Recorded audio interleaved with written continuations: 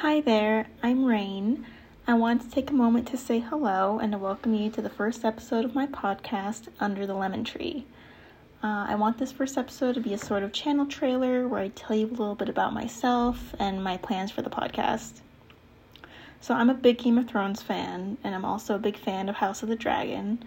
There are so many Song of Ice and Fire and Game of Thrones YouTubers who create content I really love.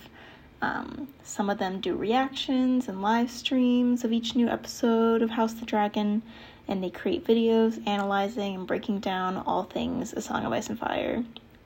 So these creators have only increased my love of this series, and there's so many I love to name them all, but they inspired me to create content of my own and to create this podcast. So I plan on posting a new episode on YouTube and on Spotify every week, where I'll review, analyze, and share my thoughts on each new episode of House of the Dragon. Once the first season is over, I hope to pivot my content to either be about the book that the series is based on, Fire and Blood, or to create in-depth episodes deep diving into analysis of specific characters from House of the Dragon. Maybe I'll do a bit of both.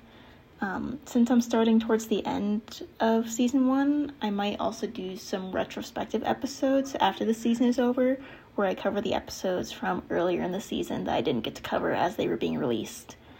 I'm planning on having at least one of my episodes feature a special guest who's a friend of mine and is another aspiring content creator. He's an expert on all things medieval, so I'm hoping he can share his insight about how the characters and plot points of House of the Dragon compared to and have been inspired by real historical figures and events from medieval times. My dream and my hope would be having the opportunity to interview one of the content creators who inspired me and do a short live stream with them. We'll see if that happens. I am a show watcher only, so far I haven't read any of the books in the A Song of Ice and Fire series. I do know about some things that happen in the books based on what I've learned just from the content creators I watch, but I'm planning on keeping my podcast mostly spoiler-free, just in case, anyone listening hasn't read the books like me. This could change in the future when and if I start digging into the books, but this is the way I'm hoping to have it for now.